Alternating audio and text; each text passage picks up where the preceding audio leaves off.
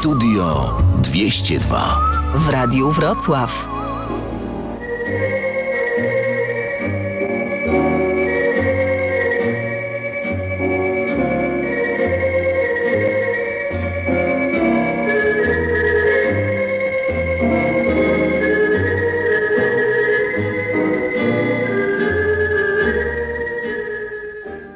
Witam panów, proszę bardzo, proszę spokojnie zająć swoje miejsca, usiądziemy i pogadamy. No właśnie, dawnośmy nie gadali. I dawnośmy nie rozmawiali na przykład o pandemii, czyli o tej koronie wirusa. O koronawirusie. To też, ale o ile pamiętam, to dawno nie rozmawialiśmy o snookerze. Zresztą, co tam snooker? Przypominam sobie, że jeszcze wcześniej, grubo przed snookerem, dyskutowaliśmy zajadle o tym, jak przewieźć na drugi brzeg rzeki w jednej łodzi wilka, kozę i kapustę. Pan to ma pamięć. Zaraz, wilka, kozę i kapustę. Nie, to niemożliwe, przecież razem się pozagryzają. No też pan wyskoczył. No koza zagryzie wilka, a może kapusta zagryzie wilka? Oczywiście, razem się pozagryzają jak amen w pacierzu. Chwileczkę panowie. Tamto zadanie, jak przewieźć kozę, wilka i kapustę, już swego czasu rozwiązaliśmy. Nie rozwiązaliśmy problemu, jak przewieźć na drugi brzeg rzeki jedną łódką 3 posłów. Na drugi brzeg Wisły czy Bugu? Nieważne. Jak to nieważne? Wisła jest dłuższa niż Bóg. Pamiętam ze szkoły, że Wisła jest chyba nawet dłuższa niż Bóg z Narwią. No ale zaraz, przecież nie będziemy wieźć posłów wzdłuż Wisły, tylko wszerz. Panowie, zadanie jest takie. Jak przewieźć na drugi brzeg rzeki, nieważne jakiej rzeki, przewieźć jedną łódką 3 posłów. 3 posłów z jednej partii? Właśnie, 3 posłów, ale z 3 różnych partii, na przykład z PSL-u, z PiS-u i z Platformy. To się razem pozagryzają. No, czyli trzeba ich przewieźć pojedynczo, tak jak kozę. Akurat, jednego posła pan przewiezie na drugą stronę, a na drugim brzegu się pozagryzają. A kagańce nie wchodzą w grę? Może następnym razem. Kiedy następnym razem? No wtedy, kiedy będziemy przewozić policjanta z psem. Widzę, że panowie jak zwykle mają 2 różne zdania. No, może dlatego, że jest nas 2. Oczywiście, trudno od nas wymagać, żebyśmy mieli we 4 4 różne zdania. A we dwójkę 4 różne zdania. A we dwójkę, tak. No, tak się mówi. Tak się mówi, no. Gdzie 2 Polaków, tam 4 partie. No ale nie o to mi chodzi.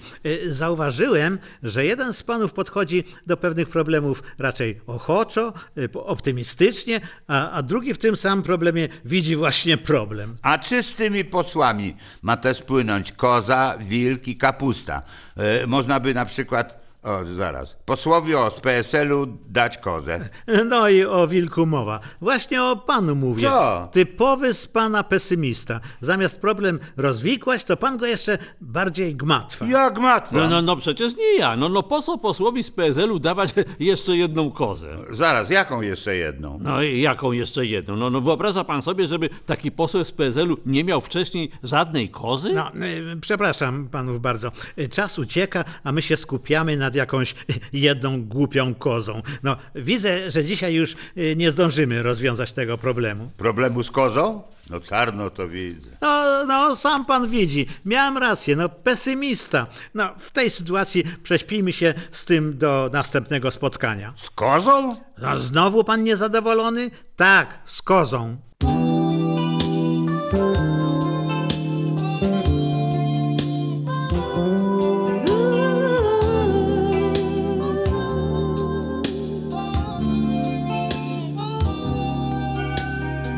Płaszcz i kołnierz postaw, tak ci do twarzy w nim. Pójdziemy razem przez Wrocław i będę ci mówić Jim. Spójrz, noc dekoracje rozstawia i gwiazdy wychodzą na próg i płoną neony Wrocławia w ilości 32 sztuk.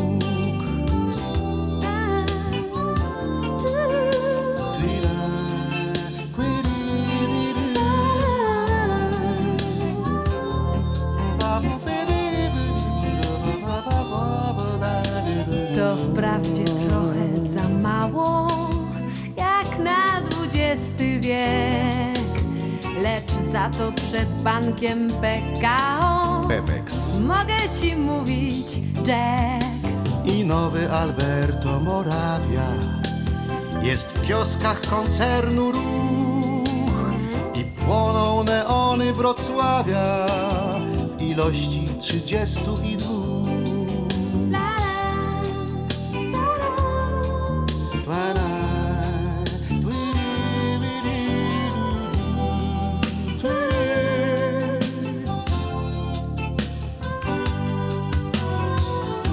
Fa fa da du di du da ba ba fa ba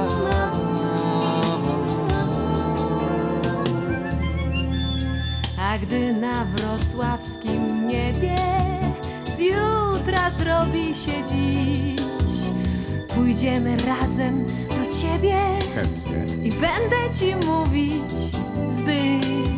To imię się szeptem wymawia i oczy wilgotne się ma, gdy gasną neony Wrocławia. 30, A teraz te dwa. 30, A teraz te dwa.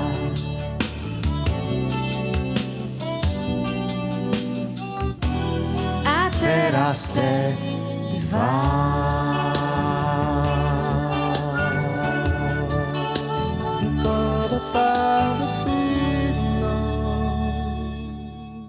Zachwycający i zdumiewający sukces panny Igi Świątek spowodował, że wróciły wspomnienia z przeszłości. Kiedy byłem piękny i młody, no jak jest teraz, to nie wiem, gdyż powodowany resztką inteligencji skrzętnie omijam lustra i na wszelki wypadek zgubiłem gdzieś dowód osobisty z PESEL-em, ale więc kiedy byłem piękny i młody, trenowałem gimnastykę artystyczną, skoki do wody oraz kulturystykę, dzięki czemu mam dyskopatię, porcelanowe kolano i nawykowe zwichnięcie kostki lewej stopy.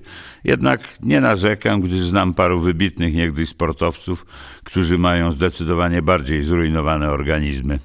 Po latach błogiego lenistwa wpadłem na, jak się okazało, durnowaty pomysł, żeby powrócić do jakiejś łagodnej dziedziny sportu. No i na początek rozegrałem z moją osobistą żoną partię szachów, co okazało się przedsięwzięciem samobójczym, gdyż już w 12. posunięciu dostałem mata. Ten niesprawiedliwy wynik definitywnie zraził mnie do gier planszowych, no ale jednak ambicja i wola walki nie dawała mi spokoju, więc zaproponowałem mojemu przyjacielowi Leszkowi Niedzielskiemu mecz w tenisa stołowego, w którego tenisa, a nie Leszka, grywałem i miałem opinię zdolnego amatora. No i to był błąd kolejny, gdyż rzeczony Niedzielski okazał się typem wrednym i bezlitośnie ograł mnie w 2 setach. Taki z niego przyjaciel. Kiedy usiłowałem zrewanżować mu się w partii bilarda, bezczelnie mnie ograł i co bardziej bolało, musiałem mu jeszcze zapłacić. Jedyne sukcesy święciłem grając w kości ze znakomitym aktorem i reżyserem Jerzym Dobrowolskim mianowicie. Po latach mogę się przyznać, że naiwnego jak dziecko Jurka ogrywałem szachrując i inkasując od niego niebagatelne sumy sięgające nieraz od 40 do 50 złotych za jedno posiedzenie. Pamiętam, jak zdenerwowany, że nie powiem bardziej, i zdegustowany Dobrowol, bo tak nam wolno było się do niego zwracać, zwrócił się do kolegów tymi oto słowami: zróbcie coś temu szulerowi, bo on na pewno oszukuje, ale nie wiadomo jak to robi. Mając tak mierne osiągnięcia sportowe, ze szczególnym zachwytem przyjąłem zwycięstwa panny Świątek w całym turnieju Roland Garros, w finale zwłaszcza. Obyśmy tylko nie zagłaskali tej wspaniałej dziewczyny na śmierć, bo to dopiero początek jej fantastycznej być może kariery i mogą się jej zdarzyć przykre i niespodziewane porażki. Na tym sport polega. I co jeszcze fantastyczne, to bardzo ładna, pełna wdzięku i skromności sportsmenka, w niczym nie przypominająca tenisowych atletek o warunkach fizycznych Mike'a Tysona. Teatr Studia 202 przedstawia Sztukę pedagogiczną pod tytułem Wykształcenie. Panie Zenku, z przykrością stwierdzam, że ma pan bardzo małe wiadomości. Co jest tego powodem? Bo ja, panie kierowniku, uczyłem się wyłącznie zdalnie. Zdalnie. Zdalnie, z dala od szkoły i książek. W radiu śpiewa pan Grechuta za plebaniją. Pasie Maryś Halibuta, co go przywiózł trio. Halibuta Maryś pasie i 4 barany i namawia, jedz grubasie, boś kontraktowany. Szedł opodal agent skupu Walery Bratura. Stanął, przyjrzał się zza słupów, ale z macie knura. Skłoniła się Maryś nisko przed majestatem. Dyk za to halibucisko, tyle że dupiate.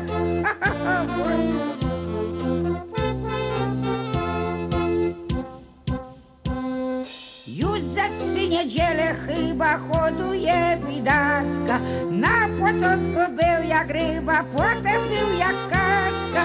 Potem zrobił się jak zając, cięgiem strzygł uszami i wcale się nie stydając gnał za dziewuchami. Wreszcie wczoraj z organistą znalazł się w konszachtach, z którym złożył się nacistą i pił bruderszafta. Na te słowa zdumiał agent, przybliżył się wolno, po czym wziął sy tego lagę, halibuta kolnął. Matko jedyna, co tu było? Zakręciła się bestia, najeżyła kłaki i powiada, a chcesz w ryja, ty taki, a taki. Wącas agent kontraktacji Bratura Walery złożył rodzaj deklaracji w sprawie tej afery. Niech ja nawet się zrujnuję, niech mnie grom porazi, ale nie zakontraktuję tego, co tu łazi. Bo jak rzekł pan Karol Darwin jeszcze przed wiekiem, każde bydle się potrafi z czasem stać człowiekiem. Oj matko, nie mogę. A halibut dziewki goni, pije i przeklina, ilustrując jak na dłoni teorię Darwina. Zwilgotniały wszystkim oczy od tego gadania. Jeden, drugi sąsiad skoczył przynieść coś z ubrania. Jeden buty, drugi gacie, by nie chodził goło. A sam sołtys z krzykiem, bracie, cmoknął bydlę w czoło. Bo od wieków w sobie mamy ten piękny pozytyw, że tym bardziej się staramy, im większy prymityw. Że tym bardziej się staramy, im większy prymityw. Dzień dobry, czy pan Władysław von Mukiciak? Zgadza się, proszę pana, nazywam się Władysław Mukiciak. A dlaczego won? No dlatego, że już sam zarys pańskiego profilu sugeruje, iż rozmawiam z człowiekiem z rodu o szlachetnych i bardzo starych korzeniach. Panie, no daj pan spokój, kurtka, furtka i z tym starym korzeń jeszcze żona usłyszy, albo nie daj Boże pani Jola, nasza sąsiadka. Nie, tak czy siak widzę, że trafiłem pod właściwy adres i do właściwej osoby. Pan, to zaraz, sekund, nie bajeruj pan, to zależy w jakiej sprawie. Pan aby nie Jehowa? Nie, absolutnie nie, Dobra, nie. No to słucham. Przyszedłem do pana, proszę pana, ze wspaniałą ofertą. Kochani, to z góry ostrzegam, że jeżeli zacznie mnie pan, proszę pana, bajerować, że właśnie wylosował mnie komputer i wygrałem 50 000, to daremny trud, nie ze mną takie numery. Kochani. Szanowny panie, widzę, że pan mnie źle ocenia. Ja pragnę panu zaoferować coś, dzięki czemu pan, pańska rodzina i pańscy potomni przejdą do historii. Matko jedyna, pan z zakładu pogrzebowego? Nie, ale skąd? Proszę pana, proszę zerknąć na tę oto fotografię. Co pan na to? Zaraz, krzesełko. Raczej fotel. Dobra, niech będzie fotel. Znaczy się pan handlujesz meblami? Nie, w pewnym sensie, wie pan, ale to nie jest zwykły fotel. To fotel, jaki znajduje się w operze. To pan mnie masz za idiotę, proszę pana? Pan mnie chce sprzedać w fotele proszę pana, w operze, a po kiego mnie taki interes? Drogi panie, na tym fotelu zostanie umieszczona pozłacana tabliczka, na której grawer wyryje pańskie nazwisko i ów mebel po wieczne czasy będzie przypominał potomnym o wielkim darczyńcy i mecenasie. No, tylko nie mecenasie, dobrze? Tylko nie mecenasie. Wszystkie mecenasy to złodzieje. Miałem z nimi do czynienia. Nie, proszę pana, ja mówiłem o mecenasie kultury. Aha, to znaczy się o kim? No o panu ma się rozumieć. Przestań, i co ja z tego będę miał? No to, że nawet kiedy pana już zabraknie, wszak nie jesteśmy wieczni, przyszłe pokolenia będą się uczyć, jak wspaniali donatorzy żyli w dzisiejszych czasach. No to zaraz, sekundę.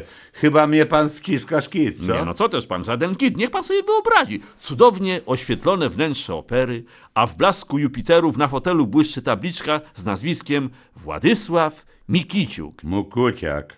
Mukiciak, przepraszam bardzo. Tak. Przestań mnie pan bajerować, gadanie to pan masz. Szanowny panie, przecież chodzi pan do opery, prawda? No pewnie, znaczy kurtka.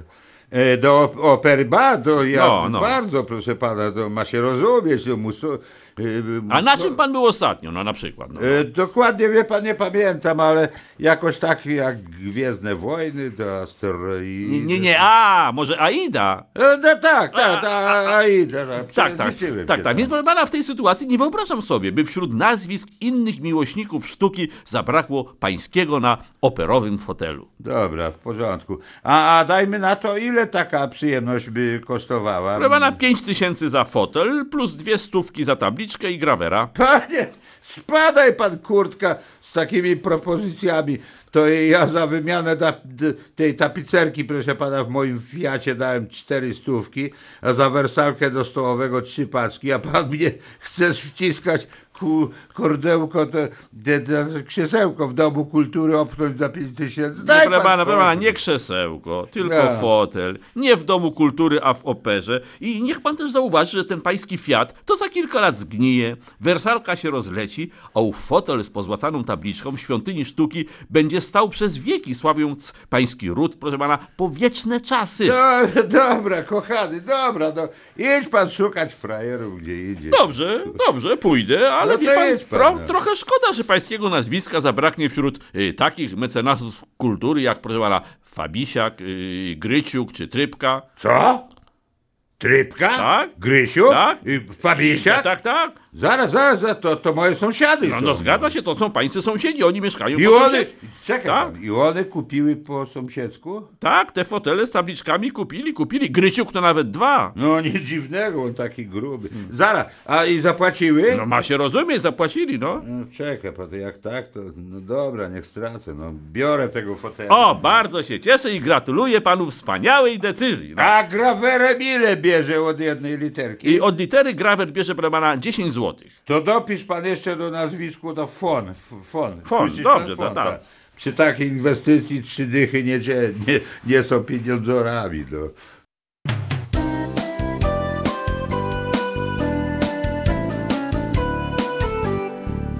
Taka stanu naszego jest racja, taki powód odwiecznej niedoli, że rodząca się nam demokracja w stan anarchii przechodzi powoli. Chamstwo w całej obmierzłej goliźnie, liczba przestępstw się dwoi i troi. Bo dziś Polak w swej wolnej ojczyźnie się zupełnie nikogo nie boi. Warto było czekać na te piękne czasy i na własne oczy cuda te zobaczyć, aż uciechy westchnął osłupiały świat. Warto było czekać, klepiąc biedę tyle lat. Dziś cwaniactwo w najlepszej jest modzie, zaś uczciwość wdeptana jest w błoto. Duch upada w zmęczonym narodzie, zwykły szwindel najwyższą jest cnotą. Ci z zachodu z nas jawnie się śmieją, wschód nas straszy wciąż Moskwą pietuszki, a my wciąż owładnięci nadzieją, że na wierzbach wyrosną nam gruszki. Warto Warto było czekać na te piękne czasy i na własne oczy jaja te zobaczyć, aż z uciechy westchnął osłupiały świat. Warto było czekać, klepiąc biedę tyle lat. Jednym wciąż bezpieczeństwa brakuje, drugim ciągle brakuje pieniędzy. W krajobrazie zaś wciąż dominuje las kominów, bogactwa i nędzy. I gdy nieraz po cichu sumuję perspektywy, nadzieje i lęki, powiem państwu, że mnie denerwuje dziarski refren tej starej piosenki. Warto było czekać na te piękne czasy i na własne oczy cuda te zobaczyć, by kolejne cuda mógł podziwiać świat. Ja tam mogę biedę klepać jeszcze wiele lat.